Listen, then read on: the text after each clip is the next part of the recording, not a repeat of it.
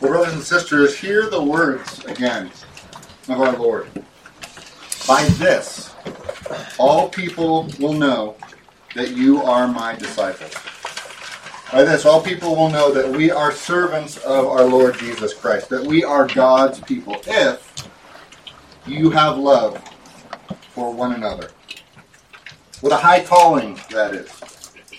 We're here right now, I trust, because we're his disciples, because we want to serve Jesus. So we better know what it is to love.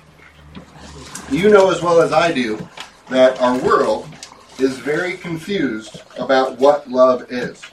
Something we talk about, something we think about, something our culture is obsessed about. But what does the world mean when they talk about love? It's a word that is used to describe a vast array of things. And let me see if this is a helpful illustration. Perhaps you've heard this before. Have you ever heard that the Eskimo people have 50 different words for snow? This people group, whose life is so dominated by winter and snow, has developed their language to the point that they can be very clear and specific in what kind of snow they're communicating. Now, I actually looked this up. I'd heard this a number of times. I looked it up to see if it was true, and it is. In fact, there's other cultures, other people groups with literally hundreds of words that they use to describe different types of snow. We've basically done the opposite with love. We've taken a bunch of different things that it could be describing and shoved it into one word. So there's a lack of clarity and a lot of confusion about it. The majority of the time that the world speaks of love, they're talking about the physical body. They're talking about romance. They're talking about sex. But there's also love between friends. There's also the love that's between siblings or a parent to a child. We're this morning going to be focused on one specific type of love, one aspect of love.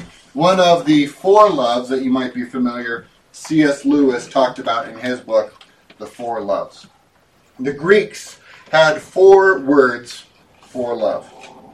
Now, this book, The Four Loves, has many detractors and has many devoted followers. I'm going to try and not be either of those, but to just point out and to discuss, we're not going to be talking about all 4 of these different aspects of love this morning. We won't be talking about storge, or what we might call affection, like what is between siblings or a parent to child.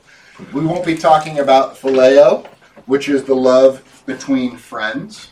And we won't be talking about eros, which is the love of romance. We're going to be focused this morning on the highest of loves. We'll be focused this morning on agape. It's a word I'm sure you've heard before many times. It used to be translated charity, but of course that word has other connotations nowadays. I'm going to be using the words love and agape this morning almost interchangeably, because that's how John recorded the words of our Lord here in John 13. When it talks of love, the word there is agape. So again, hear the words of our Lord, and join with me this morning as we consider what this looks like. What exactly is it we must do if people are to know that we follow Jesus? What should the fly on the wall see? And why does Jesus say that this is a new commandment? We read multiple times this morning Jesus' summary in Matthew 20. We've read out of Deuteronomy. We've read out of Leviticus that we have this command to love our neighbor as ourselves. So what is new about this commandment that Jesus gives here? If we want to understand it, we need to build to it. And so first, I want to talk about what you might call the Old Commandment, because what we might call old in this context is not unimportant. In fact, I'll argue it's the foundation upon which this new commandment is built. And as we uncover this foundation of the Old Commandment and consider agape, from this perspective, we'll see first that love, that agape, is the fulfillment of God's law. Second, that agape means considering another person as more important than yourself. And finally, with that foundation uncovered, we can see this new commandment built upon it. That if we are to serve our Lord, we must love as he did, by sacrificing and giving ourselves to our brothers and sisters within the church. These are deep and important things, so let's jump in. So, brothers and sisters, the first thing we need to see is that love is actually a fulfillment of the law of God. In fact, John simply says that it is love to walk according to God's commandments. That's what he says in 2 John. So what does it mean to fulfill the law? I would not be surprised if this was not a definition you've ever heard before, that you would ever give for love, because in our minds, love is an emotion. It's a feeling. Perhaps it's a state of being. But typically, and again in the world, we don't equate love with obedience to the law. But listen briefly to what Paul says in Romans chapter 13 about the law. Owe no one anything except to love each other. For the one who loves another has fulfilled the law. For the commandments, you shall not commit adultery, you shall not murder, you shall not steal, you shall not covet, and any other commandment are summed up in this word: you shall love your neighbor as yourself. Love does no wrong to a neighbor. Therefore, love is the fulfilling of the law. Paul is basically stating what Jesus said, as we read earlier during the reading of the law. Jesus said that the first and greatest commandment is to love God with all your heart, soul, mind, and strength, and the second is like it, to love your neighbor as yourself. And remember that last phrase: on these two commandments depend all the law and the prophets. Jesus and Paul might use slightly different language, but they're saying really the same thing, which is no surprise because the testimony of Scripture is clear and consistent. The law can be summarized by and fulfilled by love. Brothers and sisters, before I go any further, stop and consider, do you see this connection? I'm convinced that the world does not. What we hear about today that is called love is all about me. Again, it's about how I feel and getting what I want. But from the start, the biblical definition of love is about how you treat someone else. It's about how you act. To love another person is to treat them well, to treat them correctly, to treat them according to God's law. At this first, most foundational level of our understanding of agape, the emphasis is decidedly not on how you feel. The emphasis is not on what you want. You love another person when you treat them lawfully. You love another person when you do not steal from them. You love your spouse when you do not commit adultery. You love your neighbor when you do not murder them or hate them or covet their belongings. No matter how much you may be tempted to do any of those things, you are acting in love when you resist temptation and obey God's commandments. If this sounds silly or needlessly simple, consider this. Consider the husband who leaves their wife because they're in love with another woman. We live in the era of the self, where my feelings and my contentment and my satisfaction are all that matters, and where it is loving to affirm people in their actions and their feelings. Ask that abandoned wife if she feels loved.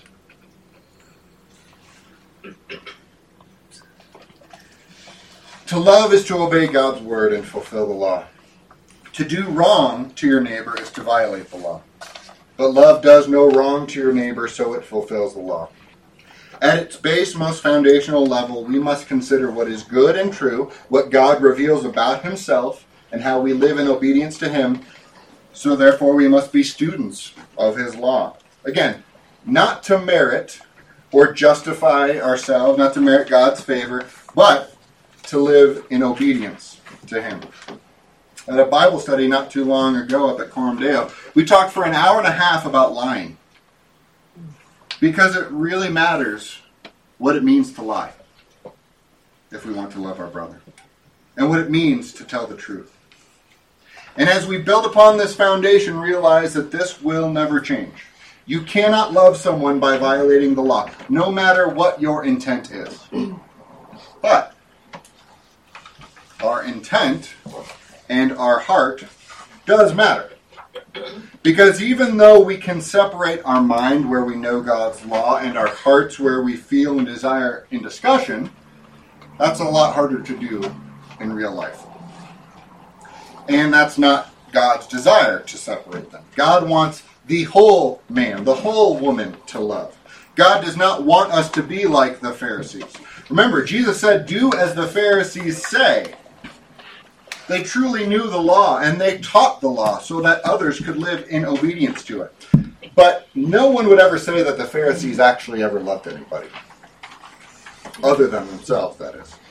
So love is never, ever less than obedience to the law, but it is more. Perhaps some of you were getting worried here where I was going with the first point, because you all remember in the Sermon on the Mount, you have heard it said to those of old, you shall not murder, and whoever murders will be liable to judgment. But I say to you that whoever is angry with his brother will be liable to judgment. Whoever insults his brother will be liable to the council, and whoever says you fool will be liable to the hell of fire. Jesus clearly condemns the Pharisees and all like them who seek after outward obedience alone but are truly whitewashed tombs.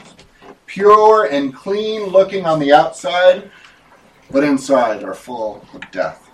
And of course, my purpose is not to contradict or attempt to contradict our Lord, but simply, in this first point, I want to remind us that our obedience, and therefore our love, must never be less than external. We can't commit the fatal error that our world has done that says what's inside matters more than what we do externally. Again, the husband who leaves his wife is justified because to his heart he must be true. We cannot swing to that extreme, and we can't swing back to the Pharisees who prized the external obedience over all. We must be the complete men and women that we have been created to be, who love in deed and in thought and in word and in our hearts. We must love one another and treat each other as more important than ourselves.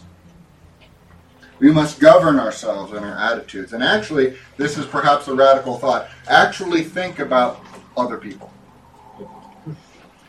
This is not our default, it's not my default. Let's get real here, brothers and sisters. How much of your time do you spend thinking about yourself? And compare that to how much time you spend thinking about others. And not thinking about others in some way to criticize or to tear them down, but to think about them in a positive sense. Thinking about what is good for them, what is best for them. If you would love your neighbor, you must think about them. Listen to what Paul says to the church in Colossae. It says, put on then as God's chosen ones, holy and beloved, compassionate hearts, kindness, humility, meekness, and patience, bearing with one another, and if one has a complaint against another, forgiving each other, as the Lord has forgiven you, so you must also forgive.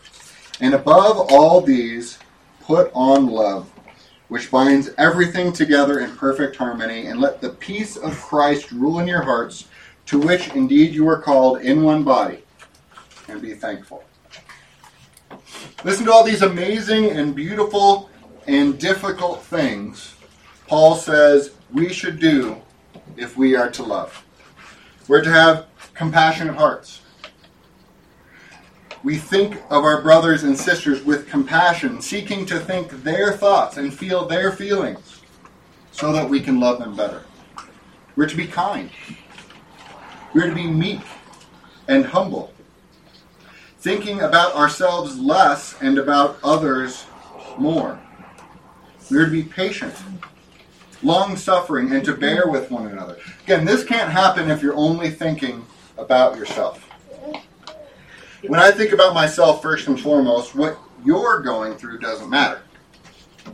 And of course, this doesn't mean that we become doormats. But when I'm thinking about you, it's a lot harder to throw a temper tantrum at some perceived or even real slight, because love binds us all together. Brothers and sisters, is this your goal? I found this concept very difficult to try and teach, especially to children. When I talk to my kids about this, because I don't want them to come to believe that they are not important, that they don't matter. Because their desires matter, their rights matter, absolutely. They must know that they are valuable, that they are precious. But when there's a blow up about who gets this toy or who had it first, it's almost always just a class of selfishness. It's me thinking about me versus you thinking about you. And that typically leads to a lot of sparks. Part of this response is to tell them that yes, your rights and your feelings matter, but love covers a multitude of sins. And to try and get them to see that it isn't worth a fight over something like a toy, because they should be thinking of the other person as more important. How many of you have seen conflict in the church that is little different from this? How many conflicts in the church could be overlooked or could be avoided if the victim of, again, some perceived or real slight or sin would stop and think about the other person? Theologians call this the judgment of charity. When I sin against you, it's easy for me to just say I was having a bad day and to make an excuse for myself. But when you sin against me, it's because you're out to get me. I'm capable of a mistake, but no one else is. It's all premeditated, all malicious. Well, that's not our example. Instead, we should have the judgment of charity, the judgment of agape, that I actually think about you. There could be a million explanations for what you did, and it's almost a guarantee that malice is not one of them. Because peace rules in our hearts, and the love of Christ binds us together. But I can't do this if I'm stuck in my head and thinking only of my little self. I have to actually put on things like patience and forbearance and compassion and think about you. You've heard the golden rule, of course. I've heard a few different versions of it. The version that I grew up with was that you should treat others the way you want to be treated. You should be giving others the same forbearance and patience and consideration that you want everyone else to be giving you. Brothers and sisters, this is love. We treat each other lawfully, and we consider one another as in what is in their best interest. We hold each other up and consider what the other person is more important than ourselves. We live a life of service to each other. Now, remember this, up to this point, we're talking about the old commandment. This is what it means to love your neighbor. This is what the law requires. This is what you owe not just to the person sitting next to you in this church, but this is what you owe to your neighbor. This is what you owe to everyone that you encounter in the world, to your coworkers, to the person you run in at the grocery store. This is all what is assumed and understood and in the background as we turn back to John 13. I won't be so bold as to speak for my Lord, but perhaps he could have said, you already must love your neighbor according to the law of God, and therefore you all must already be considering what is in your neighbor's best interest. But I'm giving you a new commandment, something on top of that. That just as I have loved you, so you must love one another. We have to do more than what I've already said this morning. Let's consider the context of John chapter 13. Jesus is in the upper room with his disciples.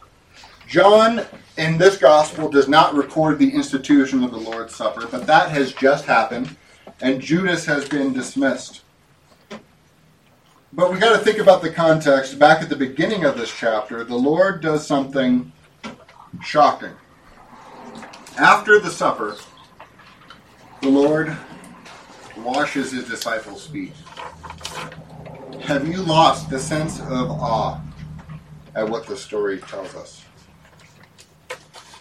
The God of the universe, the Holy One of all creation, the Creator who has already condescended to take on flesh, who has already lived 33 or so years of pain and suffering in this life, the night before he was betrayed, with the full knowledge of the torment and terror that he was about to undergo, performed an act reserved for the lowest of the low slaves and servants. I find our modern, nicely pedicured and shoe-protected feet to be gross. The God of the universe cleaned the disgusting, sandal-shorn feet of men who rarely bathed and who walked around the desert. This imagery should shock you. Jesus loved his disciples by considering them and treating them as more important than himself, and by serving them in one of the most visually stunning ways that they could have imagined. Peter isn't just being Peter when he objects to the foot washing. He was the only one that we have recorded anyway that saw this for how amazing it is. This is how Jesus loved them, by cleansing them. And we know that even this was just a foreshadowing of what was about to come. In verse 31, Jesus says that his work is so close to being complete, it's basically complete. The Son of Man is glorified and the Father glorified in him. And in the way he just showed them by washing their feet, and in the way he's about to show them by dying for their sins. That's how you and I are to love. Now, in a sermon like this, it's easy to feel the weight of the law. What I'm telling you is law. There's no question about it. But it's the law for us who obey the law out of gratitude. We obey out of gratitude for what has been done, and not to earn our justification or our standing with God.